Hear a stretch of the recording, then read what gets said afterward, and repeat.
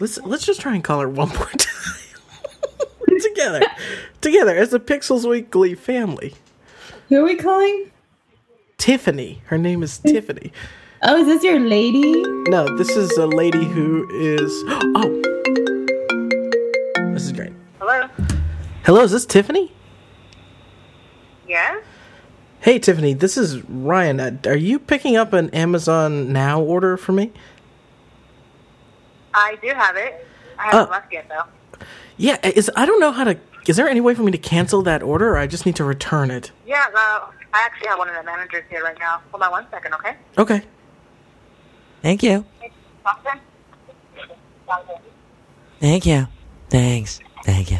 Dun, dun, dun, dun, dun. Will Ryan Quintal be able to cancel his router order? Oh, boy. The answer Hello? right after this. Hello?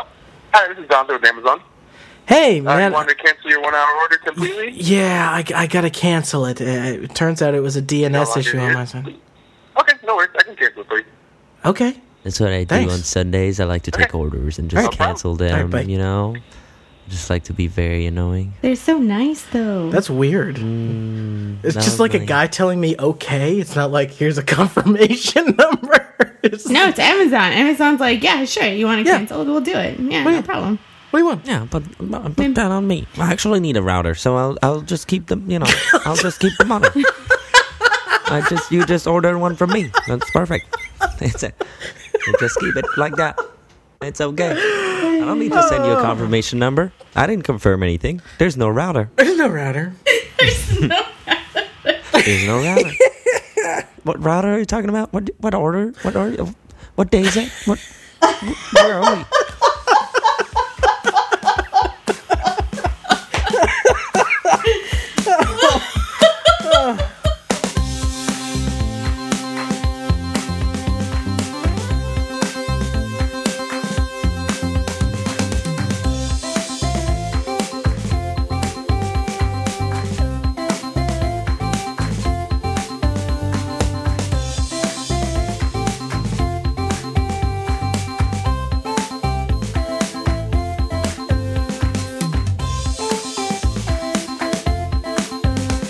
It's April 3rd, 2016. I'm Ryan. This is definitely the real me. I'm Sandy. Damianic. This is Pixels Weekly. Alright. Oh man, how do you? Download me Tomo. Yeah, I can, then you'll know. You'll know. Oh, this one. Okay, that was fun. I liked it. We're adults, Can you guys. just We stop can totally do talking and this. use a robot to talk for you, Yes, please? I will not be speaking anymore. I'm going to have my I'm going to have my robo representative. My robo. How's it going? How's everybody's week? It's been amazing. Amazing. It's been fun. But yeah, we had coffee together on West Oh, I'm 3rd. so far away. I wish I could have been You there. know, Yeah. those coffee places you don't want to leave. You're actually happy to be in line with like planters on the wall. And Yeah. everything is clean. Yannick was The happy to waitress be in is line. I was rude, like, take my order. The waitress is rude, but you're happy about it. Is it one of those places where like ordering is a really abstract process where like you get up to the counter and it's kind of just like a lady behind an iPad who's just looking at you? Yep. And you're like, do you make it? Do you make the coffee? Or Yep. does someone else make it? That's what it was. And then someone coming up from the stairs, like from the basement, comes up, makes it, and leaves. And then they're all like, that's That kinda Rick. thing. Do you want Rick to make your coffee? I like Johnny. I like when Johnny I makes like it. Johnny to make my coffee. All right, well, that's going to be an upcharge. I had a flat white. I had a coffee with you. But yeah, Oh, yeah. I do order No, I a always- chai latte all the time. What is a flat white? Milk? It's just milk in a cup? Yeah. No, it's No like coffee. a crazy Australian drink. Could I Apparently it's get the most delicious thing ever? just half a teaspoon of sugar and some almond milk in a big flask and hold a coffee bean 3 feet above the cup and just let it splash in and foam on top after You're it's the down there. person I hate. Can I get it like to 200 degrees exactly. And throughout. I have this little stick, and it does the measurement for me, so you probably need to get to like 202. So by the time I'm able to check the temperature, it's at 200 exactly. And the worst part is that she's not even going to drink that. It's going to be her skin lotion. Oh, that's so gross. I don't like The sad part. I use that for my skin after a long day of sun, like pre-tan kind of thing. Oh. After a rough winter. By the way, for the audience at the home, this is DIY. Pixels Weekly, our video game podcast. Are we? I always forget. guess But we are. did talk about video games. So, guys, what do we actually have for Hodgepodge this week? I don't have anything news related. I went to a lot of events at the NYU Game Center this past week. I went to Built that's for cool. Broadcasting with Yannick, and that was a lot of fun. And yesterday I went to the Spring Fighter tournament there, and that was also a lot of fun. I got to meet Ricky Ortiz, who's a legend in the fighting game community. Seth Killian was there. And of course, in my usual manner, I just pointed at someone and started talking to them and then just walked away. So I did that a lot. Holy cow. That's my MO. That's why I always need a partner. Because I'm just like, hey, how you doing? Let's talk video games. Let's talk about all this amazing stuff. So you And then went I just it leave. was a fighting tournament you were at? Yeah, I wasn't actually participating. I was just spectating. Because these guys, they practice all the time. They're super serious. And the guy's named And- Seth Killian. It sounds like a Marvel bad guy. He's not a Marvel bad guy. He actually did work for Capcom. And he's huge in the fighting game community. He's one of the guys that founded EVO, which is the big fighting game community tournament. He works for Riot now. And it was a lot of fun just going down memory lane and talking about arcades in New York City, arcades in California, how that whole scene started coming, how it's changed and evolved, and what they want to see next. So it was a nice talk. And Cool. I'm like, she's just as old as I am, so yay. We look great. Moisturizing. So you made a talk between the tournament, like in between. Tell us a little about. I want to hear more about, what he talked about, what he actually think, what he brought to the table. So the big thing with Ricky is that Ricky is a North California player, and North California has a really aggressive scene for fighting games, especially Street Fighter. They just had their NorCal regionals a few weeks ago, and that was a huge, big deal also. And he pretty much went through the discussion of having to start playing a game, learning how to play a game in an arcade, waiting in line, hearing different people say, you got to beat this person because he's the best. And then when you go to another arcade, you have to beat that person because that person's the best, and kind of learning that way. And the one thing that I found really interesting was Ricky, when she was younger, was being mentored by people in these arcades, and she also came to New York City to learn our different style here. And the big thing that the fighting game community does is they help each other out, because they don't just want to stomp on a player. They don't want to beat you 2-0 just for fun. They want to know, this is why I beat you, this is what you can do to counter, and that's what you have to do to get better. Because if you get better, they get better, and everyone's being forced to play at a higher level. And that's not something that you see with other competitive games, like your StarCrafts and your MOBAs. If you play a game of League of Legends, if you're not good, they're telling you to uninstall the game. They're bashing you. They're like, you noob, you suck, get out. And it's like, all right, I want to play the game. Let me play the game. Which is so But- stupid, right? Because everybody starts somewhere, right? Yeah. So you gotta if start everyone somewhere. uninstalled the game, you'd have no one to play with, friend. And even getting like 5 people to play that game is really hard. So it's just a sense of community that they've built, and the camaraderie. And everyone that came up in this scene, they're now in their early 30s. They're all friends. Everybody knows everybody. When I was in there, the guy recognized me from the event I went to last week. And I was like, oh, yeah, you won. Congrats. And he's like, thanks. I can't wait to do this again and see you around. And I'm just meeting people and talking to people. And they're like, we're so glad you're here. Granted, there were like 4 other women in there. So I'm pretty easy to spot. And probably fairly popular. I'm the most popular person ever. I'm just talking to people, and the only thing I was missing was candy. Here, have some candy. Oh. That's also a thing I do. I usually have candy all the time. Yeah. I know, I've experienced it now. You sent me very delicious Hawaiian cotton candy. That was lovely. So Thank you so good. much. How was the competition? Was it looked like something competitive out there Yeah, it's super overall? It's super fast, really quick, and you see the same people over and over, but you see everyone growing and changing, and their styles are getting better. They're getting more aggressive. So it's really, it's a lot of fun seeing these younger guys develop those skills, and they're being taught by older, more versed players on how to play the game and what they need to do to get better. So Because like the it was really professional cool. fighting game community has sort of a age and wisdom about it that the, say, MOBA community is yet to develop in terms of a little bit more. It just feels older and a little bit more confident. Seth Killian said something where he didn't want this to die, which is what inspired him to create his own game, and that's why he got bought out from Riot. So maybe Riot will have a fighting game soon. I heard about this. Oh man, can you Yeah. imagine a fighting game with League of Legends people in it, just new characters in it all the time, free to play?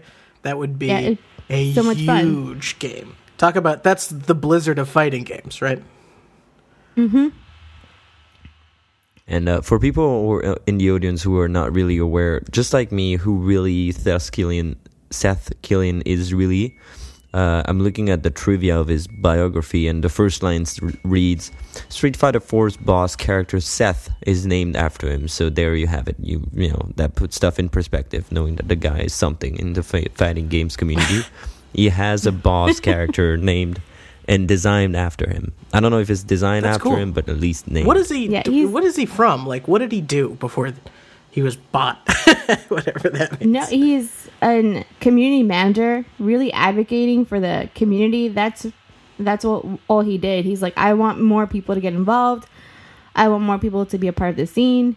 And he's a behind the scenes kind of guy, helping things roll, Yeah, he's getting competitions in the Americas, inspiring people to have local sessions, local tournaments. It was that at Capcom, yeah. Before that, lead game designer at Sony's Santa Monica studio. So Sony Santa Monica is like a very important game development studio for Sony. They're responsible for God of War. They're responsible for Flower. I think they did the latest installment of Twisted Metal years and years ago, but they also did a fighting game for Sony that was like Sony Super Smash Brothers, which is PlayStation All-Stars. They do a lot of stuff. Forgot about that game. Fat Princess is also a popular one. I think they either were involved with or published Everybody's Gone to the Rapture and The Order 1886. So, and they did something with Journey. I don't know if they were the developers of Journey, but so many good games, and we don't know exactly what they're working on right now, but I'm sure it'll be great. Super awesome. Well, my hodgepodge for the week is just this clip because I really loved it, and it was this moment of honesty. No matter how I feel about Batman versus Superman, I have a new respect for the actor that plays Superman, Henry Cavill, or Cavill, I never know how to say his name. And I'll insert good audio for the listeners, but this is what he said when it came to answering the call of being Superman from Zack Snyder on Conan. The first time you got the call that you could play Superman, what was your reaction? Well, the first time I got the call, I actually missed it.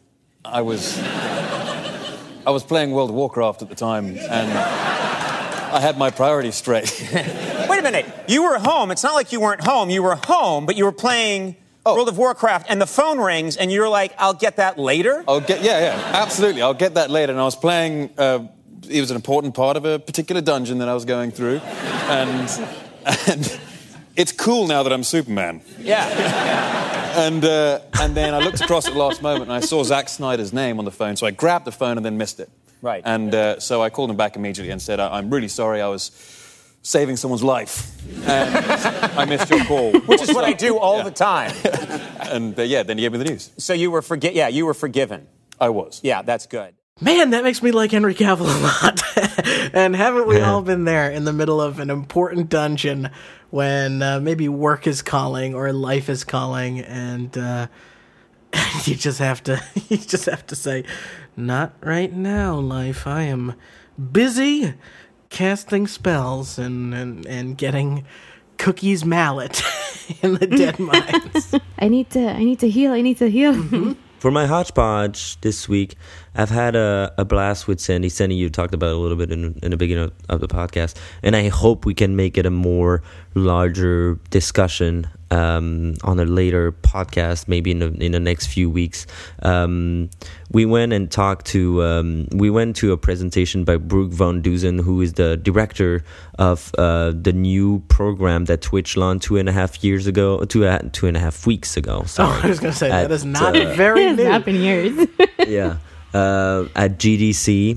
It's called the Twitch Developer Success, and it's an initiative launched by Twitch to go ahead and help just have a point of access for game designers, whoever they are, independent or AAAs, to reach out to Twitch and make sure that their games have a more thought through game towards broadcasting it and towards streaming it and towards having chatters interacting with it. This talk was really interesting. It was more targeted toward game designers. It was at the same place than the Spring Fighter, actually, at the NYU, New York University Game Center.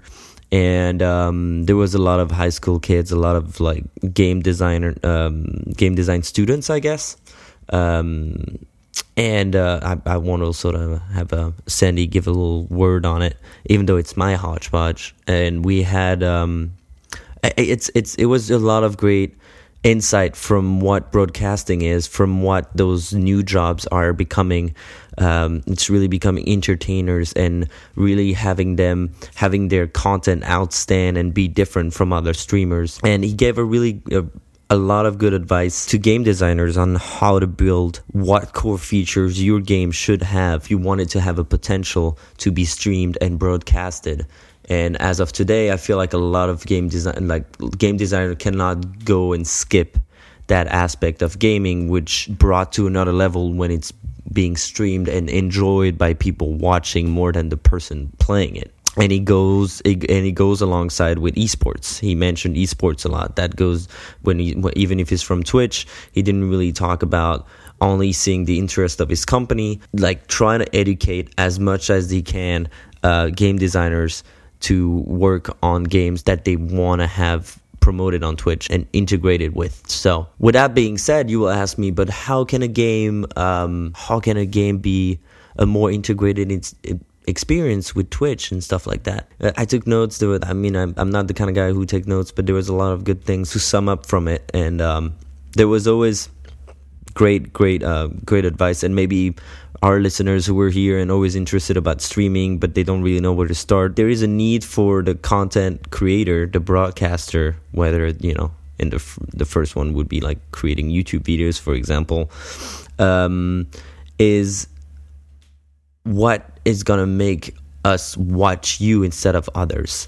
We talked to Brooke Von Dusen at the end of the show. He was a nice guy, really awesome dude. You can check him out on Twitter. You can find him easily. Really a nice experience that we had over there. Eye-opening. And we hope we reach out to him, and we hope we can have him on the show on a later date, try to have a more in-depth conversation about what is Twitch developer success and how it impacts game design, and then we can open the discussion onto game design. That's great. It's really interesting because Brooke's point of view and Twitch's point of view is how do we make the games more broadcasting friendly? And how do we get streamers to, one, want to play the game, to interact with their audience? Because we all know the Twitch community is super, when they like you, they like you. When they don't like you, they don't like you. And when they want to interact, they really, really want to interact with you some way. And what Twitch is right now, he mentioned, was kind of ugly with the overlays and Twitch chat and random noises. But it's really interesting having such a large community and company coming and going, we want to influence games for the content creators. And it'd be interesting seeing if the game industry goes towards a stream first mentality instead of what they're doing right now. Like, is every game going to play well to this? Does it work for streaming, or are we going to keep doing what we're doing? Yeah, not a huge surprise that Twitch's vested interest should be, here's how you make your game really great with Twitch. You can't sort of blame them for taking that position on it. We had this discussion last week about Let's Plays and the good stuff and the bad stuff about them, but the more I think about it, Idle Weekend, which is another podcast from the Idle Thumbs Network, is a really great show, and they had a similar discussion this week. And the more I think about it, the more sour I become to the catering to the streaming audience. And I think it's mostly due to the fact that while people like it and there's a demand for it, we've become sort of programmed in a way as video game consumers that this is what we deserve to have, or this is what we have in terms of how we consume this. No one would expect to log on to YouTube and watch someone watching a movie, you know? and things like that exist, like Mystery Science Theater 3000, but that's like old movies that people aren't really watching anymore, and they're doing comedy on top of it, and some of these streams do comedy, but a lot of times the Mystery Science Theater 3000 is MST3K is not really at risk of somebody not buying a game or ruining a well-known secret about something. You know, they're doing movies that are 10 years old or more, and in some cases 30 or 40 years old. Whereas Quantum Break comes out on Tuesday, and I can just on Tuesday at midnight or before, because advanced copies are sent to a lot of streamers because people want press, I can just go watch that whole story play out and then be like, there we go. Done. I don't have to buy it. I don't have to play it. I can, if it's a matter of fitting in, which is a topic we can get to later, I don't have to, I can talk intelligently about it without having to have really handed out that money. And so, I don't know, the more I process catering to Twitch streamers, the less I like it. It's an interesting question, and it's an interesting topic. I mentioned that to Brooke, actually, after his talk. I asked him what he thinks about those storyline-based games that are being broadcasted on his platform, and they are, what did he think about the fact that they are kind of like spoiled for people that are, I mean, it's in front of them, it's on social media, it's everywhere. They look like Let's Plays on official IGN articles or stuff like that, but they're not. It's people, you take it as it is live, where it is in the progression, and you get yourself spoiled. So some people will tell me, but you should just not watch it. But sometimes I go on Twitch, I don't watch it for the game, I watch it for the streamer that I like and appreciate, and I like to interact with them and the people that are hanging out in chat. To be honest, it didn't give me a concrete answer, so maybe, we can pass on that. It didn't really answer the question, kind of like put it out. But my question to him was more oriented towards the fact that I'm wondering if by doing that, it's gonna cannibalize pushing game devs to create Twitch-friendly games. Isn't he gonna cannibalize certain genre of games that are just not made for broadcasting, that are made to dive in alone into a storyline and stuff like that? Yeah, a Twitch-proof game. A Twitch-proof game, and then, or maybe will it force storyline-based games to have those kind of mechanics that we see more and more today, like The Witcher 3, like Until Dawn, where all the decisions you make are affecting the story, but they will have to affect it even more so because you might have seen it in a broadcast and now you have your own game to play and you want to make different decisions. And even though those decisions would be influenced by the fact that, the streamer did that, I'm not going to do the same. So I was kind of like asking him if he wasn't afraid that obviously on a long-term perspective, it's nothing we should be worried about in the next 5 years. But if Twitch and if streaming becomes a big part of gaming, isn't it going to make some game types completely disappear or be irrelevant? And people don't want to play it, or and I think that's the game companies don't want to market it. Some of my favorite games are Gone Home or Firewatch, and these are experiences. They're short and they're story-based, and they don't necessarily make for good streams. If people like that Dragon Cancer developer say, well, it's not commercially viable for me to create that type of product, we are going to be missing out on a sense. And the video game community seems to be at times a toxic combination of very demanding, but then not understanding that they get what they deserve in terms of where they put their money and attention and time. Right. I think it's such a weird place that we're in. Game companies like Blizzard and Ubisoft, I don't think there's no way in hell Chris Metzen will be like, oh yeah, I'm not going to concentrate on storyline just so I can have a game for longevity. I don't think that's something that's going to happen. All the Blizzard games are driven with story, with characters that you build and you have a rapport with and you love. You play Heroes of the Storm. You know Uther. You know Jim Raynor. You know Artanis. These are characters that, because of the story, you know and you love them and you want to be a part of them. And when Yannick posed a question to him, what he said that was really interesting, he's like, well, the games have to have replay value.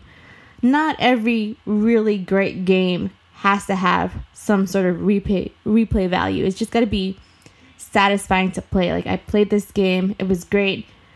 I don't think I can play Journey again. It was a great game. It was beautiful. Don't spoil it for anyone. Messed me up. I'm taking it very slow with Journey. I'm really enjoying it bit by bit. Yeah, that's exactly how I played Journey, and it was such a deep game, and I'm like, I can't play it again. If anybody hasn't played Journey yet, you can buy it remastered on PS4. Go play Journey. It's cheap. It's like 2 hours start to finish or whatever, and man, what a game! That was one of the games that changed the way I thought about games. Kind of like one of those games. I want to replay The Witness, but so great, right? I'm still like, I played it last week. I'm still not done with that thing. But every time my brain, I've heard great things. I've heard one thing about the way my brain processes Witness, and I don't know who mentioned that to me. But whenever I go back to it and I solve a puzzle, I was like, why did I get stuck on a puzzle 2 hours, and then in 5 minutes back into it the next day I'm able to solve it? And some people told me, it's like, well, apparently your subconscious works on the puzzle, even if you don't play. Yeah, that's true. And it's really interesting. There's a great book. You guys should check it out. It's called Incognito by a neuroscientist named David Eagleman. And he talks about the things that our brains do consciously and subconsciously. And one of the exercises is they give a rat a maze to get to cheese or food, whatever they give rats these days.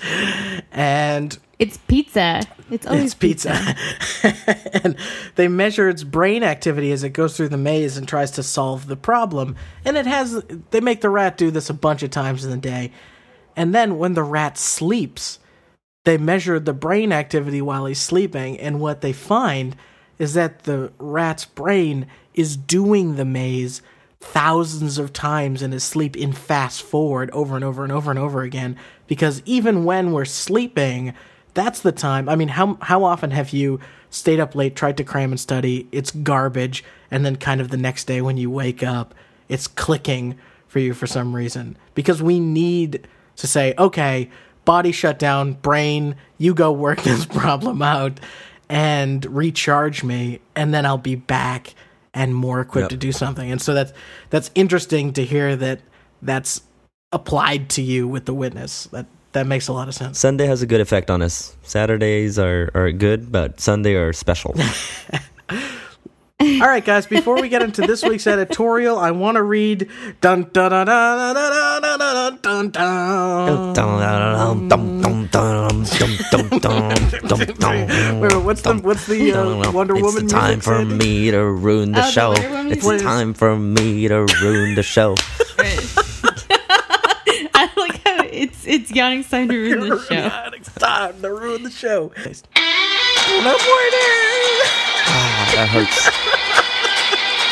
Wonder Woman, It's Sword so and Shield. good. I actually, I will say that out of the Batman and Superman movie, I would like to see a Wonder Woman movie. So, which they're gonna do. I'm apparently. super excited. All right, part Gotta get 3 of winning $20 to Steam. that. That means Talk if to you you. listen to this episode and you listen to the past 2, you're gonna get this $20 if you redeem the whole code, which you can find part 1 and part 2 in episode 4 and 5 of Pixels Weekly. And then if no one's redeemed the code by episode 7, we'll just read the whole thing.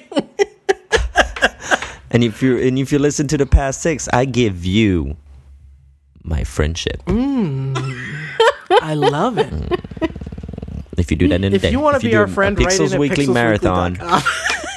we will be your friend. We will say it out loud, or at least on Twitter. All right. Part 3 of the code. I hope you worked on your. I hope you worked on the animal name, because today's theme is animals. Okay. Ooh. Okay. The code is 522 Wexley 4. That's W. That was only one That's letter. not an animal. I didn't even have time to ruin it.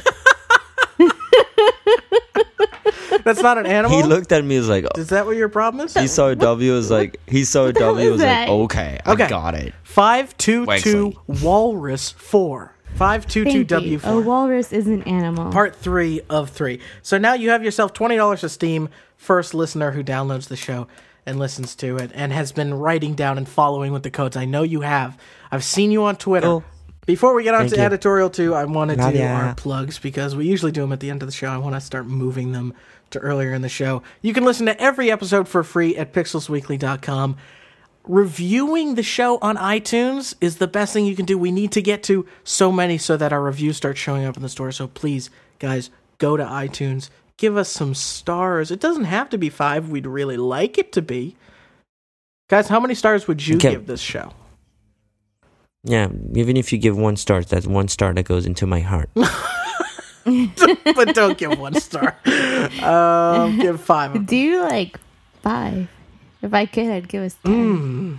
Well, we'll need it if We're that everybody gives good. us 1 star. 10 out of like I 5. said to do. 10 out of 5. Create 2 accounts and put 2 reviews. That's great. And, and stuff that we haven't talked about in a while, you can actually write into the show, ask us a question, or yell at us at pixelsweekly.com. There's a contact page. And you can get to all of us on Twitter. I'm at Ryan Quintel. Sandy, you're at CGBS Rule. Right? Rule. And Yannick is at Yan, YANN _Guillemot. Figure that out. Ooh. Figure that out. No, it's like, it's like Yves Guillemot, right? It's Guille.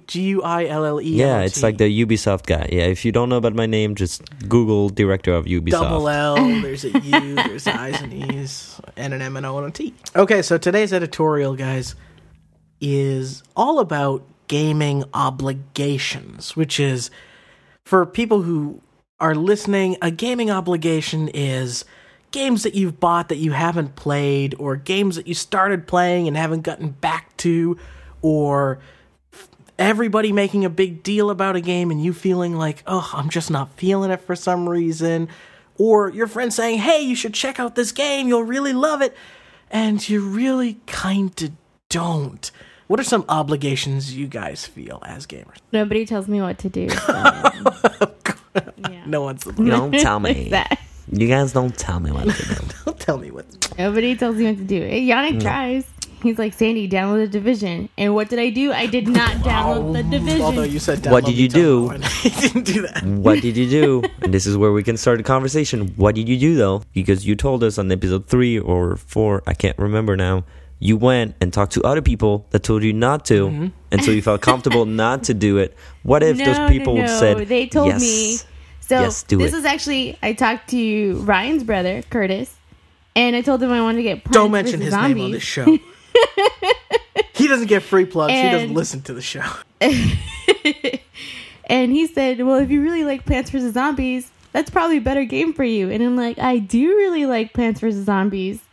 And then I talked to my brother, Brian, and he's like, yeah, Sandy, The Division isn't for you. He's like, I know you. My brother knows me. If anybody knows me, it's my brother. And he's like, you'll get bored, and then you'll get angry, and then you'll hate me, and I can't deal with that. So just don't do it. And I'm like, okay, thanks. But you felt obligated so to selfish of ask, is I think Yannick's point, right? You felt like you needed to do more research. Not really. I mean, it You just sure came into the conversation. Because really. everyone at the office... I'm just not going to talk about the topic of the week. Everyone was trying to convince me. Like, everybody worked with, they're like, Sandy, did you do it? And I'm like, maybe not. You got to wait. And they're like, Sandy, did you do it? And I'm like, I don't know. I think maybe Sandy's gaming obligations is to buck expectations and to not go along with the mainstream. She's like, I'm going to buy Pokken. What? Yeah, I have Pokken. I bought Pokken. You like it? I love it. Mm-hmm. I'll tell you guys a Good gaming fighting game. obligation for me right now in terms of back catalog. I am playing The Division. I got to level 30. I finally got to the end game.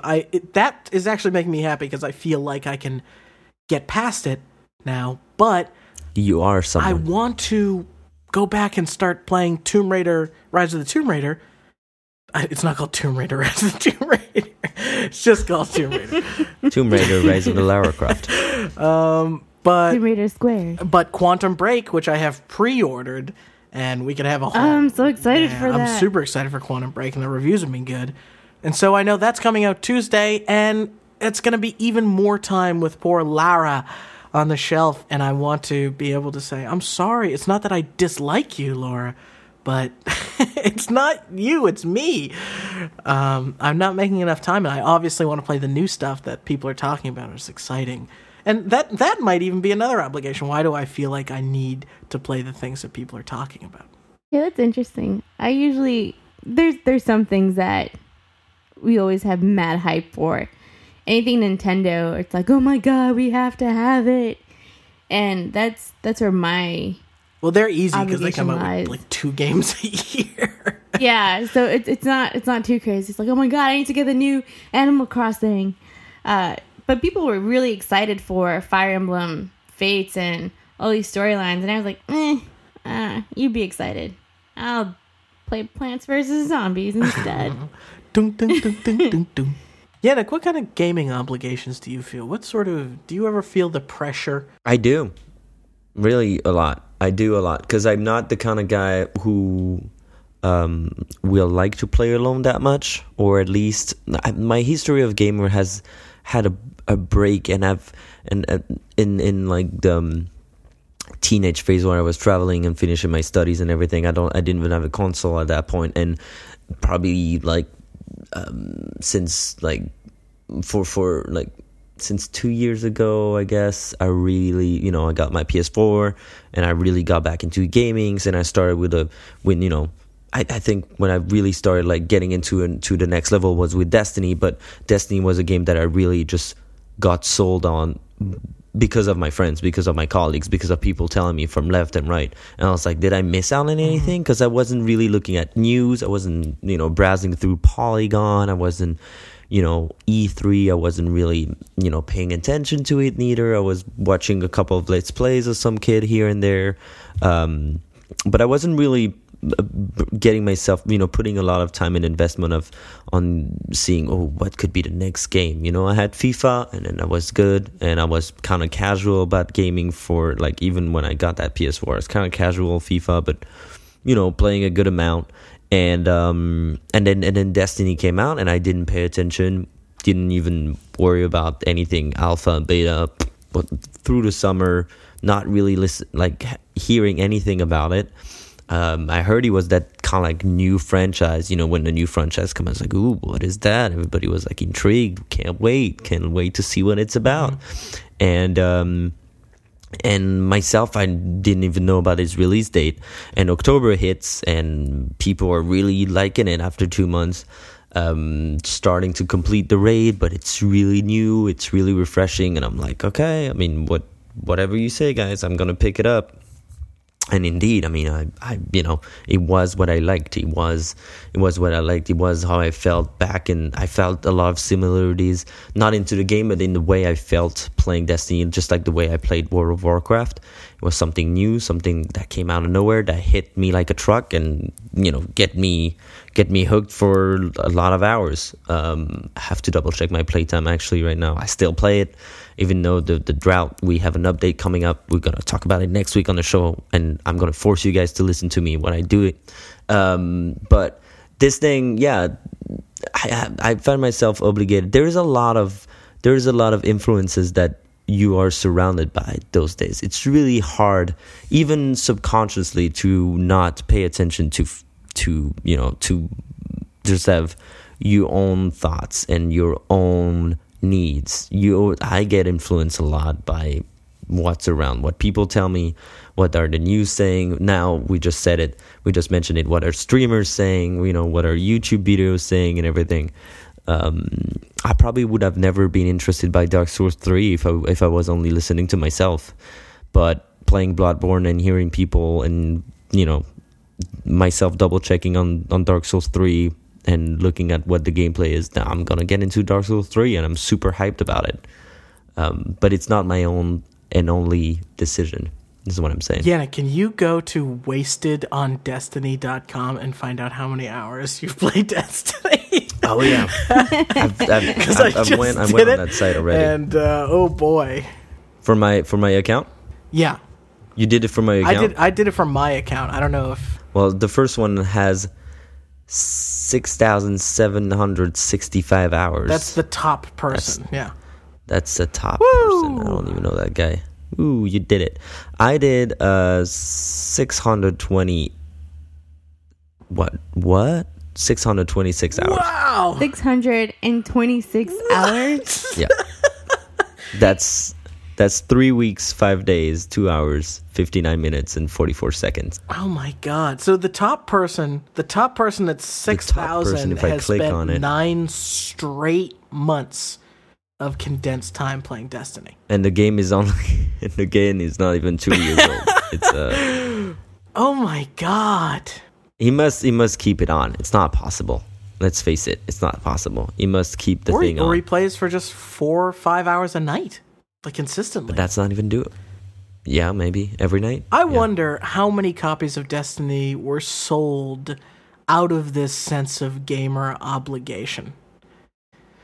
And Sandy, I think you tapped into a different type of obligation. I mean, here you are saying, "Oh, I don't feel the hype or whatever," but you do feel compelled to say, "Collect Amiibo."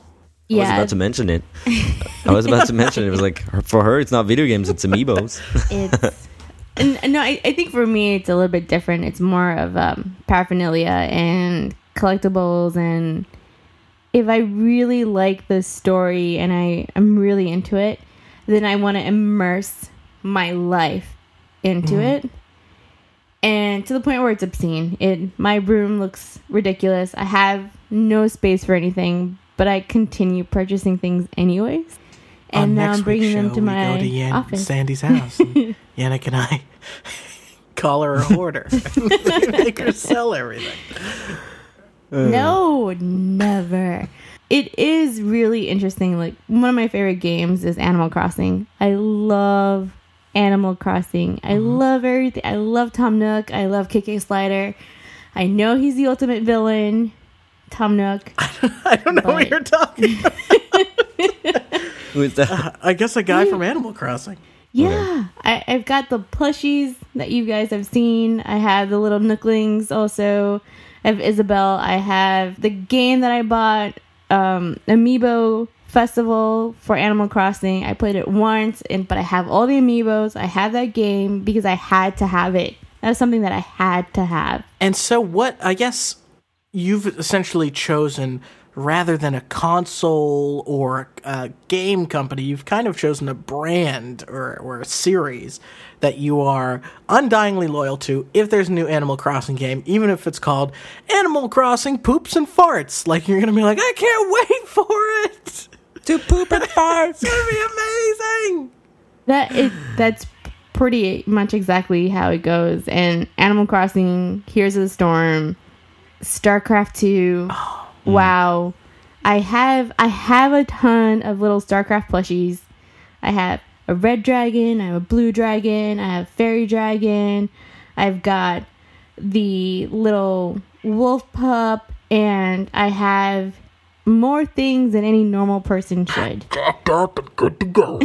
I spent $500 on a Jim Raynor statue. You did? Because it's something that I wanted. You got the statue? And I got the statue, and it was actually an anniversary gift for my fiance. And there was like no hesitation, $500. I'm like, I'm gonna buy it, and I bought it for him. Oh my god! What a lucky. Well, there you go, obligations. And so this is another thing I want to talk to you guys about in terms of these obligations. What is a game? Have you had a game where you bought it, you played it, and you just, or maybe you rented it, it doesn't matter. You played it, and you were just like, God, I really want to like this game, and I just don't. Like, you feel the obligation of, like, this is an Animal Crossing game, I should like it, or everyone tells me this is good, and it's just not jamming with me. We already know Sandy's answer, right? It's like, I only play games I love, otherwise I don't play them. Sandy's taking the non-participation route.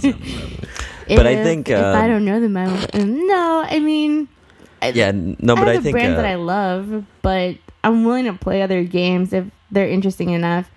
LA Noire was one of those games where not that many people picked it up, not that many people really enjoyed it, but I thought it was a beautiful game. I really, really liked it, and LA Noire is one of those games that I would probably play again and recommend people to do the same thing. Pick it up, buy it, play it. I mean, I know I get tickled a little bit by what you say, Ryan, because I know what you're going to say. I know you're going to mention Destiny, because I've been the one trying to drag you in.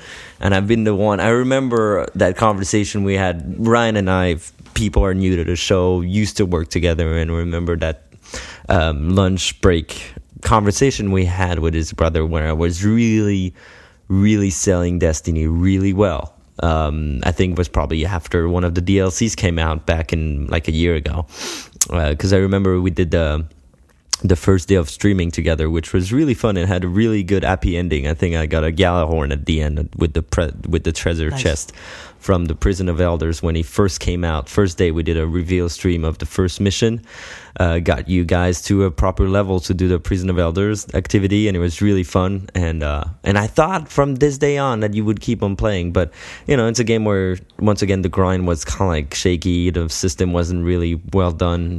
They only fixed it in September with the Taken King, but I kind of feel the same now that you mentioned, and I know you mentioned Destiny. Stop me if I'm wrong, but I feel the same with the Division now.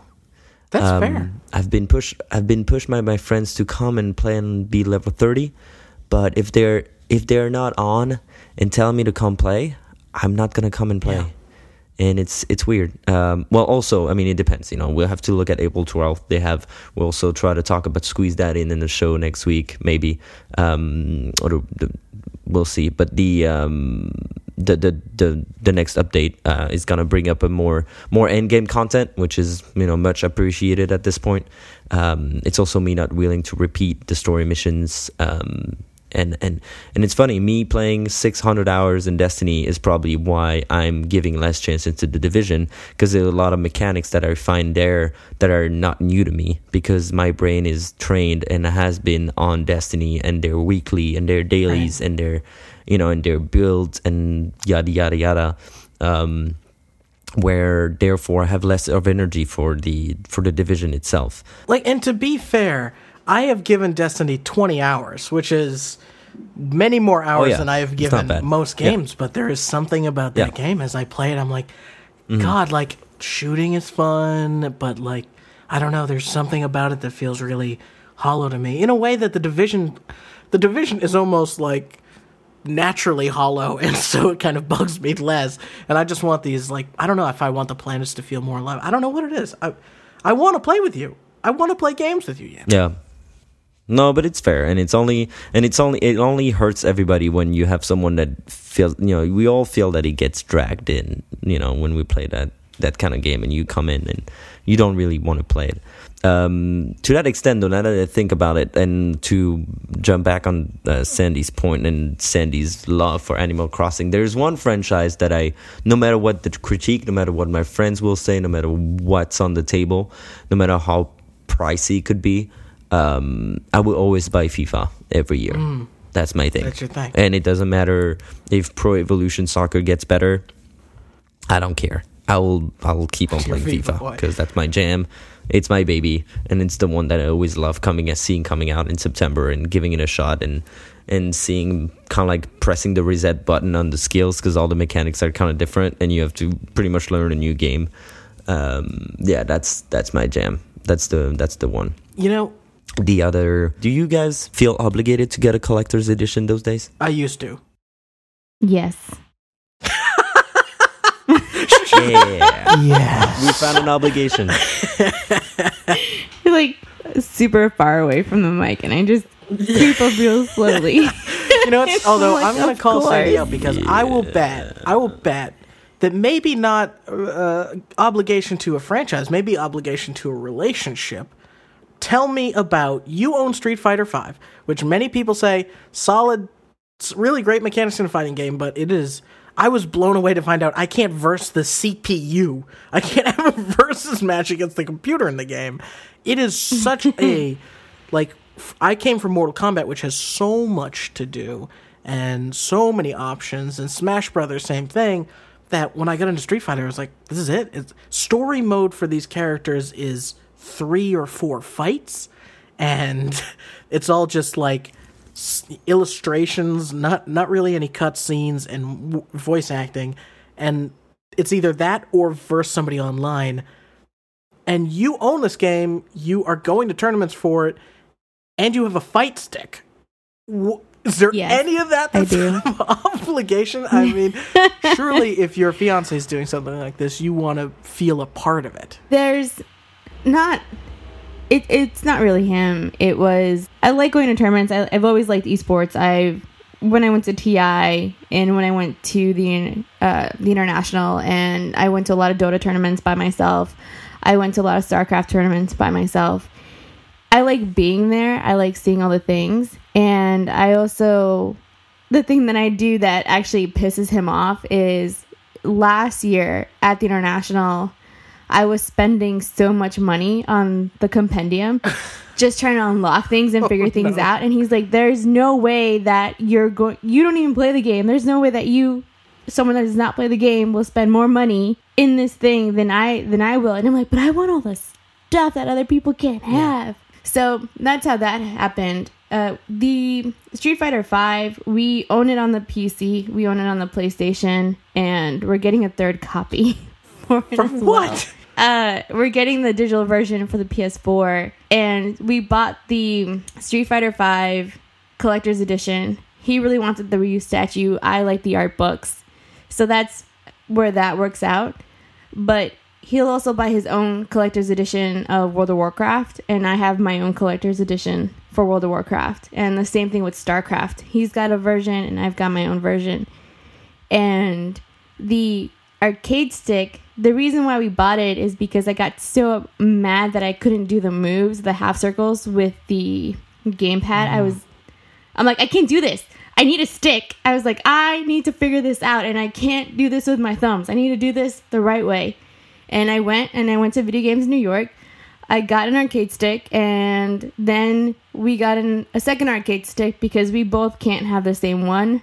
I wanted to have my own. He had one. We share things sometimes. I was like, no, I need to have my own. And now we're getting a third arcade stick because he really likes the one I got.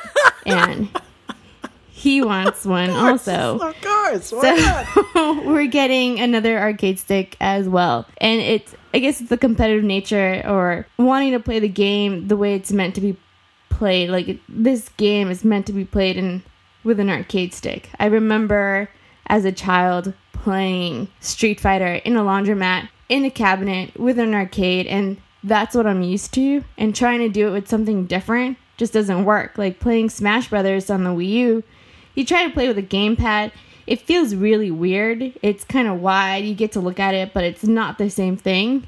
But then you buy the controller for the GameCube that they redid and they sold it again, and you're like, all right, now I'm complete. Now I can play this game I own it. properly I own it with in the stupid controller. adapters. Yep. Yeah, I don't. For that's the thing on me. Like where collector's edition are a push for me. It's a next step. Like I decide to buy a game, and my adult responsible part of the brain is like, okay, you can have it, but don't take the collector's edition. It's not worth it. Don't do it. And it will depend. I don't say I never. I mean, did I ever? I didn't ever buy a collector's edition of anything. Wow, that's pretty good. I even bought the collector's edition of Destiny with the gold pass and everything on day one. Yeah. I was like, the only thing collector's edition that I bought, I sold it already, was the Halo 5 Xbox One collector's edition. Oh yeah, so you did do that. I did do that. And it was pricey. It was $500, and I sold the console. I sold the game. I still have the little goodies that were in it. You know, the case that has all the stuff. All the rec packs and everything, obviously, to put into the game. But he had that. I still have to mount it. That 3D printed statue guy. Yeah, I know what you're statue. But it's so like you need utensils you need tools to build that shit. So I need to get into it. It's still on my desk over there, but you'd be really sick on my desk if I can finish it. You know, it's funny that you mentioned Halo, because I'll tell you, my biggest obligation story is not actually Destiny. It's Halo. And it's funny to see that you kind of felt it too. Yeah. I have bought every Halo on launch day. Mm-hmm. Until recently, I had never beaten a single Halo, and I traded them all in a month or so later. It was just something that I was hyped up every time. I kind of enjoyed the first level or whatever, and then I was like, all right, like, I get it. He jumps really high, and maybe this is, now that I'm seeing this, he jumps really high. And now that I'm seeing this with Destiny too, right? Maybe this is a Bungie thing for me, where ultimately I feel like the experience is hollow, and it was only after last holiday season when Master Chief Collection came out, and I was playing all the Halos as remastered as they could possibly be at 60 frames a second, 1080p, 60 frames a second. Don't know about 1080p. Crystal clear graphics. 60 frames a second. I'm losing my mind.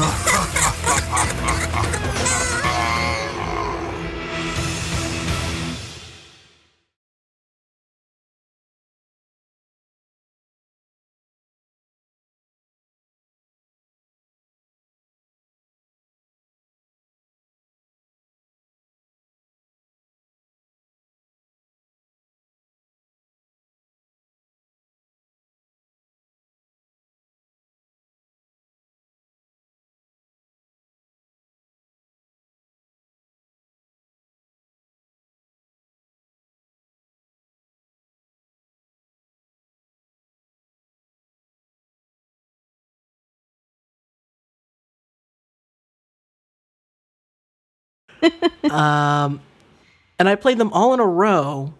That not only did I really enjoy them, but I appreciated them as a body of work from Bungie, and I appreciated the story of how games had evolved and game design has changed. So I was appreciating these games in a completely different way that was less commercial and almost more as a preservationist or a history lesson in games. And in that way, I played them all, loved them, bought Halo 5, played it, beat it immediately. I am now a Halo fan. I've kind of got my head around the lore and the story and stuff that I never bothered to do before. Maybe that's going to be the case of, when Destiny 2 comes out, I'm going to be able to look back and say, you know what, the entirety of this is actually a really impressive thing, and sometimes it just takes Bungie reaching a critical mass of content for me to look at it and appreciate it in a different way. But I've felt obligated with every single one of those, and then I've always given up only until recently. But I think that's how we define ourselves as humans, right? There are stuff in those two games that we can. There's stuff that those games will provide, rationally and irrationally. And if you look at those two, then we can define your personality around games. And those two, we can find similarities in what they don't provide for you to enjoy a game. You know, they don't provide a strong enough lore. They don't provide a strong enough variety in the activities that you play. Yeah. It's interesting how it gets built up. We all react differently towards it, right? All right. Well, I think that does it for this edition. How do you guys feel about this week? Are you feeling it? I mean, this week was pretty great. It was recording a good on a week. Sunday. I really felt great. We had some great talks. It was Me too. awesome. I really liked it. Trying to convince yourself, or you want to? That's it for this week. We will be back next week. Follow us at Pixelcast. Go to pixelsweekly.com. Do all the good stuff. Please rate us and review us. All the good things. All the good things. And until next time, Aloha. Au revoir. and we'll see you next week.